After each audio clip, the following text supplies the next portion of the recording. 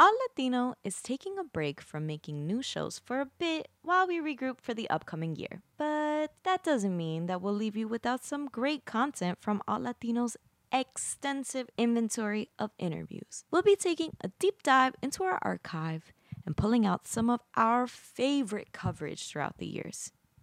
Enjoy! Señoras y señores, bienvenidos al party. Muy bien. Bien. Agarren a su pareja por la cintura y prepárense. ¿Sí? Porque lo que viene no está fácil. No está fácil, ¿no? Ya. Hey. Yo quiero bailar, tú quieres sudar y pegarte a mí, el cuerpo rosar. Yo te digo si tú me puedes provocar, eso no quiere decir que pa' la cama voy. Quiero bailar, tú quieres sudar y pegarte. It's Women's History Month, and we have covered some very interesting topics in regards to the role of women in Latin music across the globe here on Alt Latino.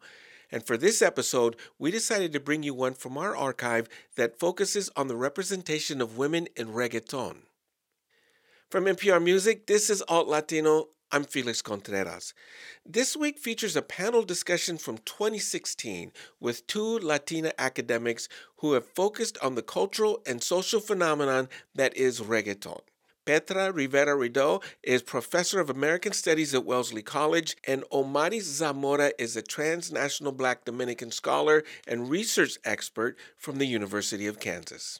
I spoke to Petra and Omaris about their analysis of the role of women within reggaeton, their contributions, and their representation throughout the genre. They have spent a lot of time listening to reggaeton, first as fans of the music, and then as academics as they explore the socioeconomic and political impacts of the music on our communities. Reggaeton has received a bad rap, pardon the expression, because some of the earliest music was kind of sexist and very male-centric. But like every other genre, it has changed and evolved, and it shouldn't be judged by its worst moments. At least that's what we learned from this week's archive interview. Check it out.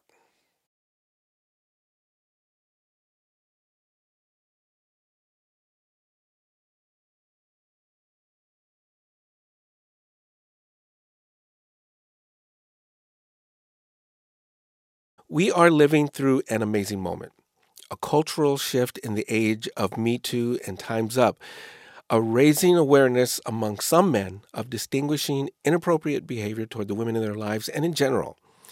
It is particularly significant that the incidents that sort of launched this national conversation happened in the artistic community, with the revelation that Hollywood big shot Harvey Weinstein didn't live up to his leadership role in the film industry, some women even going as far as calling him a serial rapist.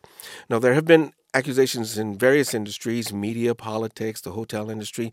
But let's get back to the arts, because one of the ripple effects of all this is a critical reexamination of artistic expression within distinct cultural groups. And today we add to that national conversation by taking a look at women and reggaeton. And we're going to talk about it with some special guests this week.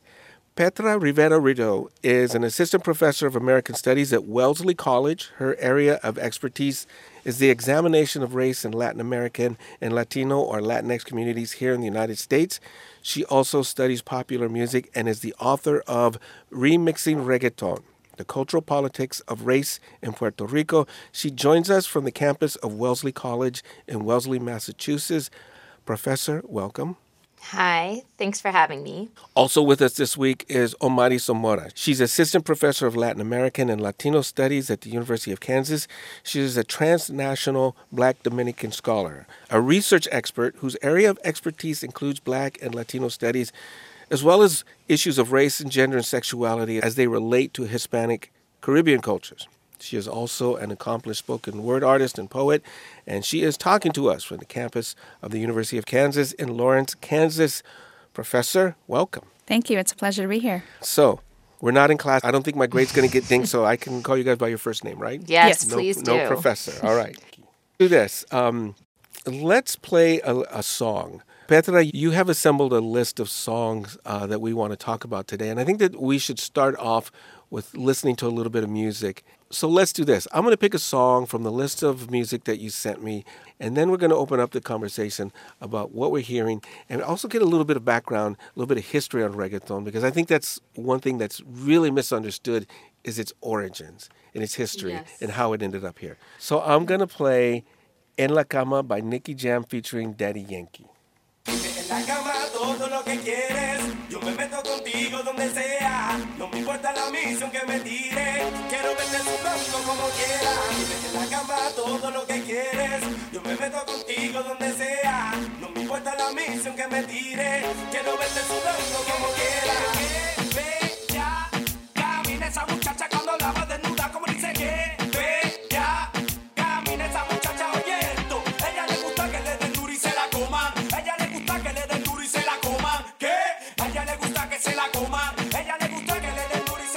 Gosh, okay. As I tell my sons, that'll be enough of that. I'm over here dancing in my chair. Me too. Okay, so That's a classic. Yeah, so what makes it a classic? What are we hearing? And for those who don't speak Spanish, what are some of the things that are being said there?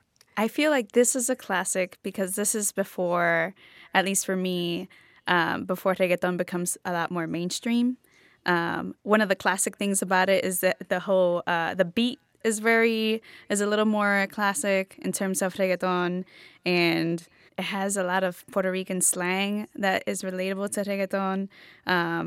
And in terms of the lyrics, the interesting thing about the lyrics is the part where he says, "Yo quiero la combi completa," meaning that he wants the whole combination, right, of these different parts of her body and the different things that she likes to have done in terms of her sexual pleasure, right, what gives her pleasure.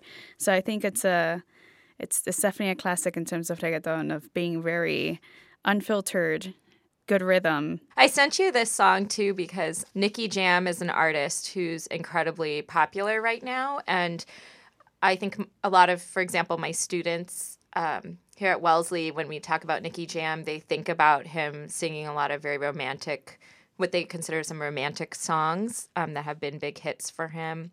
But this is a kind of old school Nicky Jam. And so That's right. it's pretty explicit. And it's, I think, a part of his career that people sort of, unless you've been listening to reggaeton for a long time, kind of forget that he was around earlier, which is part of why I wanted to play Nicky Jam.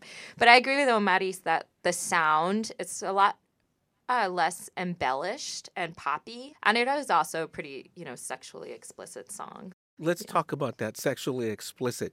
Now, is that by nature, does that have any kind of character of misogyny at all?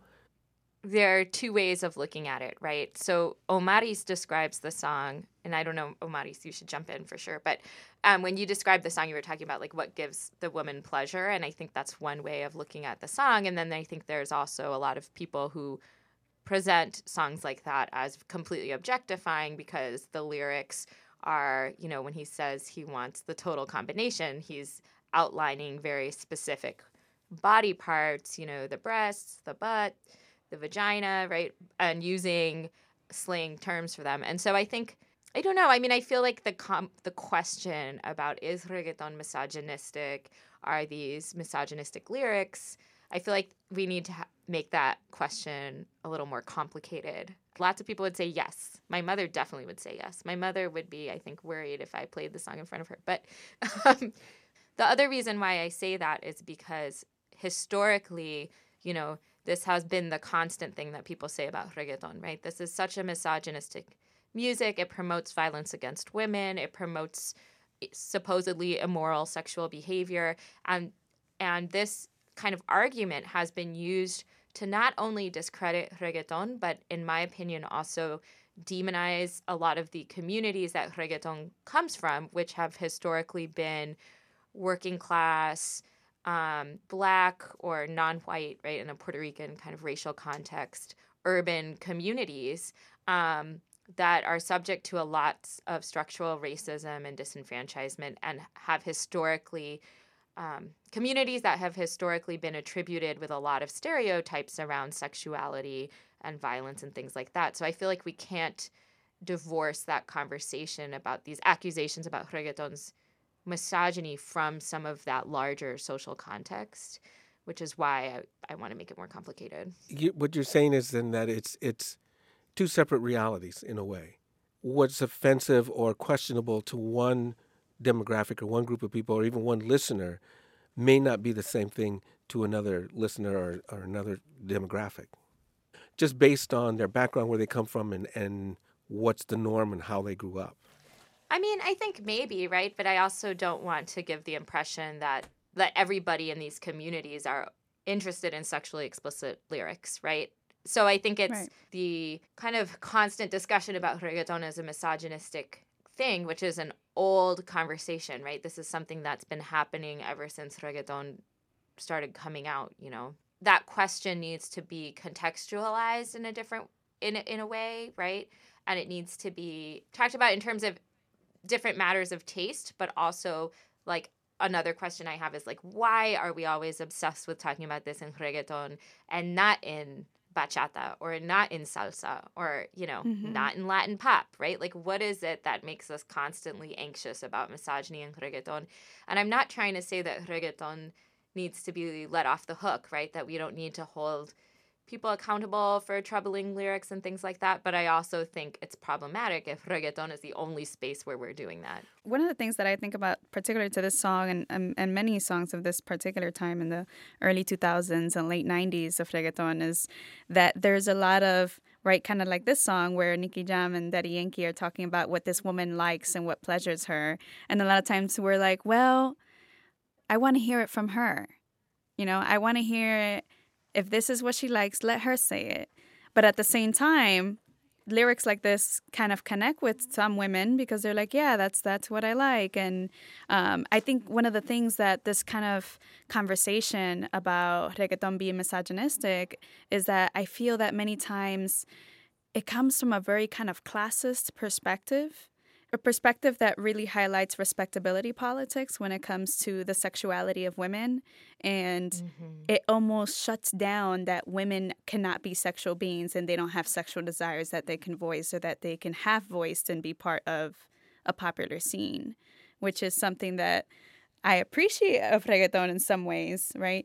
And it's not always thought about that way. So I think it's problematic to sometimes say too quickly, right, that something is misogynistic, for example, a song like this, because it's talking about the sexual pleasures of a woman or what she likes or what is out there. And it's like, well, are we out here also policing women's agency on what can be said and what cannot to a certain degree? And if they want to partake in this particular kind of scene or this music genre, it's right. That's part of the conversation as well.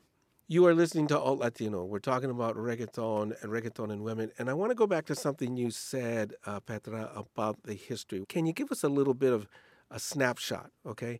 The 30-second version of history of reggaeton.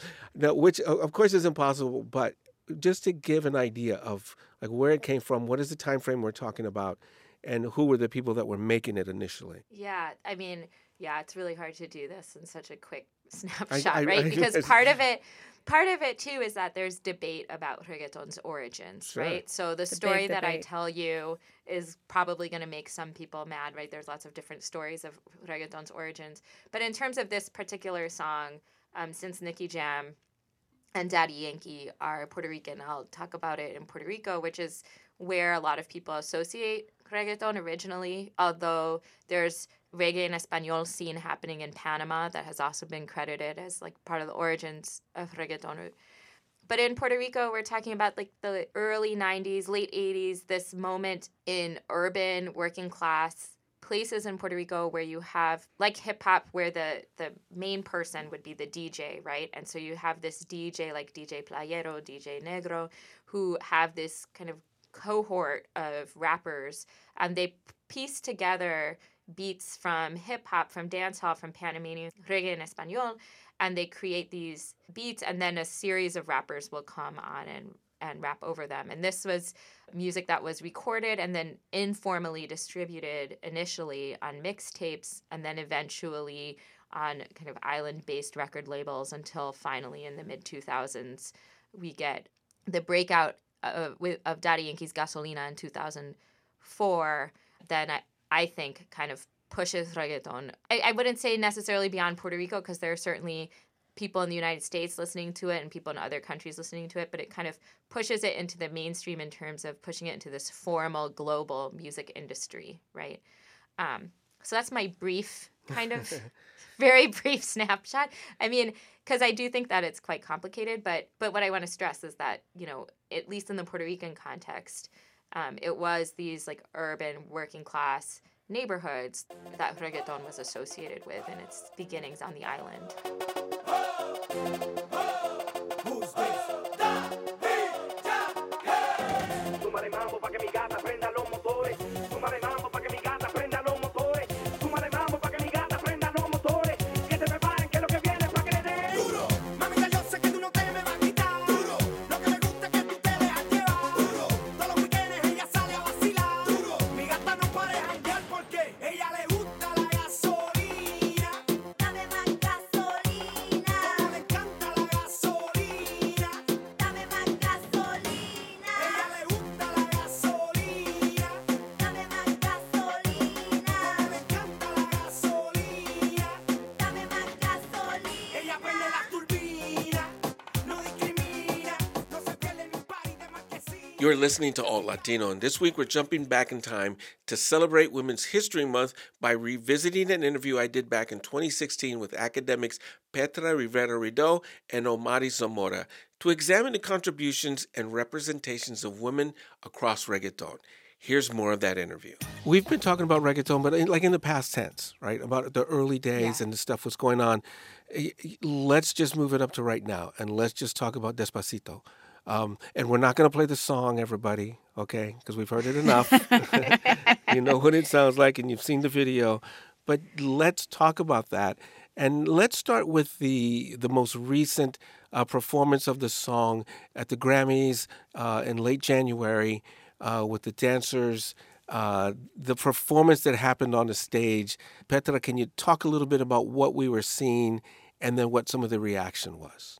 Yeah. So the performance of Despacito, you know, this was a big deal, I think, to have a Spanish language song performed at the Grammys. And what was performed was with Luis Fonsi and Daddy Yankee. Justin Bieber was not there, right? So it was the original version of the song. And it's a pretty typical performance, in my opinion. You know, they've performed this song in many places. And the one thing that I think was different about it is that Zuleika Rivera, who was Miss Universe and is the love interest in the music video, comes out at the end of the performance in a very revealing outfit and dances while they sing. And that caused some controversy. You know, on the internet, there were a lot of people talking about her being inappropriate, or why is she wearing, you know, she was wearing this very sheer outfit. So she was like, appeared practically naked and all of these things. I think that there's a reason why they are getting the brunt of this criticism, right? And it falls into this kind of stereotypes of Latino men as being hypersexual, dangerous, Latin lover people. And my question is not that we shouldn't criticize them, but why are we criticizing them and not the, you know, and nobody else, right? Or why are we so worried about that and not the fact that, like, very few women actually won awards? Well, right? I'll answer that, okay? Because, you know, I'll be honest. When I was watching it, my first reaction was, you know, we have this very important moment, as you said, a Spanish language song being performed on the Grammys, not on the Latin Grammys, but on the main Grammy telecast. It's a very important part. And here we go with girls with barely any clothes on, and all the men are dressed, completely dressed. There was no guy with short shorts on, right? And to me, and maybe I'm just, you know, the fuddy-duddy Theo, it's like, oh my God, what are you guys doing, right? But I mean, but it's still, and I got a lot of reaction on my Facebook page. It's like, that was our moment, and why did we have to go for the sexualized identity like that? You know, when there was so many other things are so many other ways to portray that. That was my reaction, and Yeah. and it was a popular reaction. I was more concerned with the representation of me on the telecast. So here's the thing, right? Because I like your question, Felix, and this thing that, Petra, that you're also asking is that, right? And I'm just looking at this and I'm like, but guys, this is what sells, right? And, you know, we can't get away from capitalism. We just can't, you know, and that's what's going to, you know, these things are the things that are going to, you know, these are the people who are going to be commodified to sell. Despacito sold, and now we see it on the grand stage. And here's the other thing that maybe some people will kill me for saying this, but I think it was really weirdly interesting that the Grammys was doing this thing with the White Roses and the Me Too movement, because honestly, I feel like it's a movement that right now it's all about feminism. And I feel like, well, this movement about feminism and Me Too is also being commodified and sold, right? It's like, okay, let's get everybody watching the Grammys and let's make sure that we add a social justice turn to this, because now everybody wants to be radical and everybody wants to be woke. So we're going to have, you know, we're going to sell the sexualized performance as usual, but we're also going to sell to the radical feminist women who may not watch us if we don't have this. And the other thing is that Despacito is also a song about sex. And I think that's worth pointing out, right? I mean, they may have this whole thing about the ocean waves and all this language, right? But it's a song about sex. And I think people forget that. And is that a good thing? Does it over-sexualize Latino culture and Latino men? Does it take away, because the men are singing it, does it take away from the power of the women to control their sexuality, with us noting, by the way, that the song was co-written by a woman? You know, I don't know in terms of taking away entirely, especially women's involvement into the song and things like that. I mean, the song is about sex, but it's so coded in, let's fall in love slowly. Let's do this slowly. So I think it comes off very romantic, right? Which ends up becoming more socially acceptable for mainstream radio and just listeners, right? They don't really pay too much attention to the lyrics, I feel. So I feel like, right, they really don't. It's all about the rhythm, right? It gets you dancing. Right. And then when you look at the lyrics, that's when you start realizing and making all the connections, right? But I think that in some ways, I mean, I don't know. I'm really on the what's the word, edge about this, because in some ways it's still misogynistic, right? And it's still kind of, it's these men speaking for these women, even though there is a woman that's involved in the writing of the song, but not necessarily in the performance and the selling of the song up front, right, in center stage, which I think that's the part that kind of bugs me, that I just wish there were more women who are voicing that for themselves instead of men for them. Okay, so let's use that to transition to another video, okay? One of the songs you sent in is by Ivy Queen. So tell us a little bit about Ivy Queen, and then we'll play the song. Ivy Queen is arguably the most visible woman in reggaeton, or has historically been. Her career spans a lot of reggaeton's history, right? So she's starting out in the early 90s before reggaeton gets poppy. And then she puts out several albums, eventually, you know, picked up by major record companies. And I think she's really important for a lot of reasons, not only because she's the most visible woman and has had such a long career, but I also think, and I also think musically she's interesting, right? She's been able to have a long career because she's been able to adapt to different styles. She uses her voice in different ways. And I really like her. So the song that I sent to you is a song called Quiero Bailar, and it's one of her first kind of big hits once reggaeton, you know, breaks into more of like the Latin music mainstream, so to speak. Señoras y señores, bienvenidos al party. Muy bien. Agarren a su pareja por la cintura y prepárense, porque lo que viene no está fácil, no. Ya. Hey. Yo quiero bailar, tú quieres sudar y pegarte a mí, el cuerpo rosar. Yo te digo si tú me puedes provocar, eso no quiere decir que pa' la cama voy. Quiero bailar, tú quieres sudar y pegarte a mí, el cuerpo rosar. Yo te digo si tú me puedes provocar. provocar, eso no quiere decir que pa' la cama voy. Lo que yo quiero es besarte, papi, te lo juro, te me acercas y late mi corazón. Si lo que quieres es pegarte, yo no tengo problema en acercarme y bailarte este reggaetón, que los dos tengamos que sudar, que bailemos al ritmo del trap, que me haga fuerte suspirar, pero pa' la cama digo mira na na na, porque yo soy la que mando, soy la que decide cuando. Okay, so for those that don't speak Spanish, why don't you give us an idea of what she's singing about? She's talking about dancing and how you can provoke me on the dance floor, we can sweat together, you can make me breathe hard, but I'm not going to bed with you at the end of the night. And that's essentially the song. That's a bold statement. Very bold statement. It really is. Yeah. And how common is that? There aren't that many women artists. And so I think that's part of what makes Ivy Queen important, And so I think part of how common it is, I don't think it's that common, right? Because there's not that many women who have the stature and the kind of recognition of someone like Ivy Queen, right? But I also think that we could expand our conversation. I'd love to hear what Omaris, has been writing about Cardi B, and I'd love to expand the conversation to include someone like Cardi B, who isn't necessarily a reggaeton singer, but kind of operates in similar worlds. It's interesting. I love Ivy Queen. I think this song is so pivotal in terms of female agency in reggaeton, especially because she's saying, hey, we're going to twerk on the dance floor and we're going to get really close.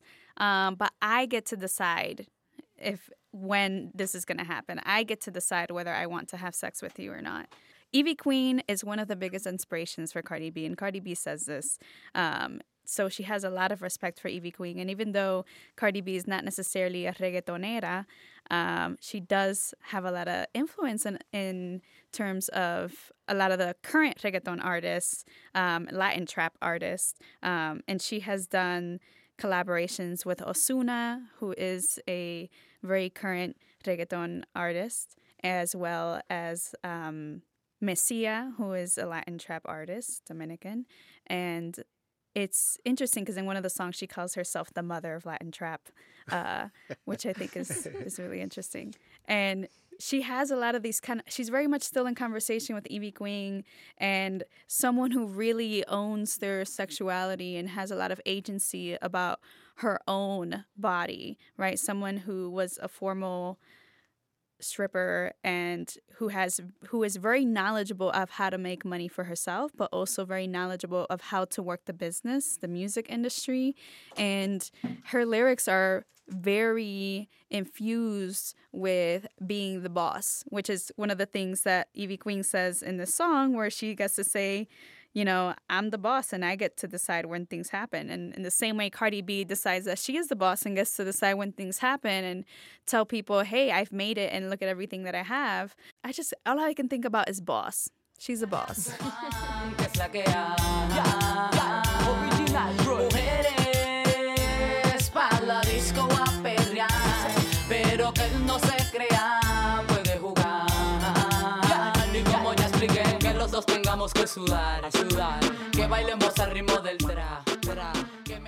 That discussion was from 2016, and reggaeton has changed a lot since then. It's become very mainstream, and some say this new sound has lost some of the musical punch it used to have in the early days. As always, there's a lot to talk about when it comes to reggaeton. And it's one of the things we do here on Alt Latino, try to reflect an ever-changing musical landscape and how it impacts our communities. So there. That was from the 2016 Alt Latino episode, Reggaeton in the Era of Me Too. My thanks again to Archive Series producer and Alt Latino intern, Kat Sposado, for doing the crate diving and pulling these shows up from the archive. Thanks so much. You have been listening to Alt Latino from NPR Music. I'm Felix Contreras. As always, thanks so much for listening, and take care of each other out there, folks.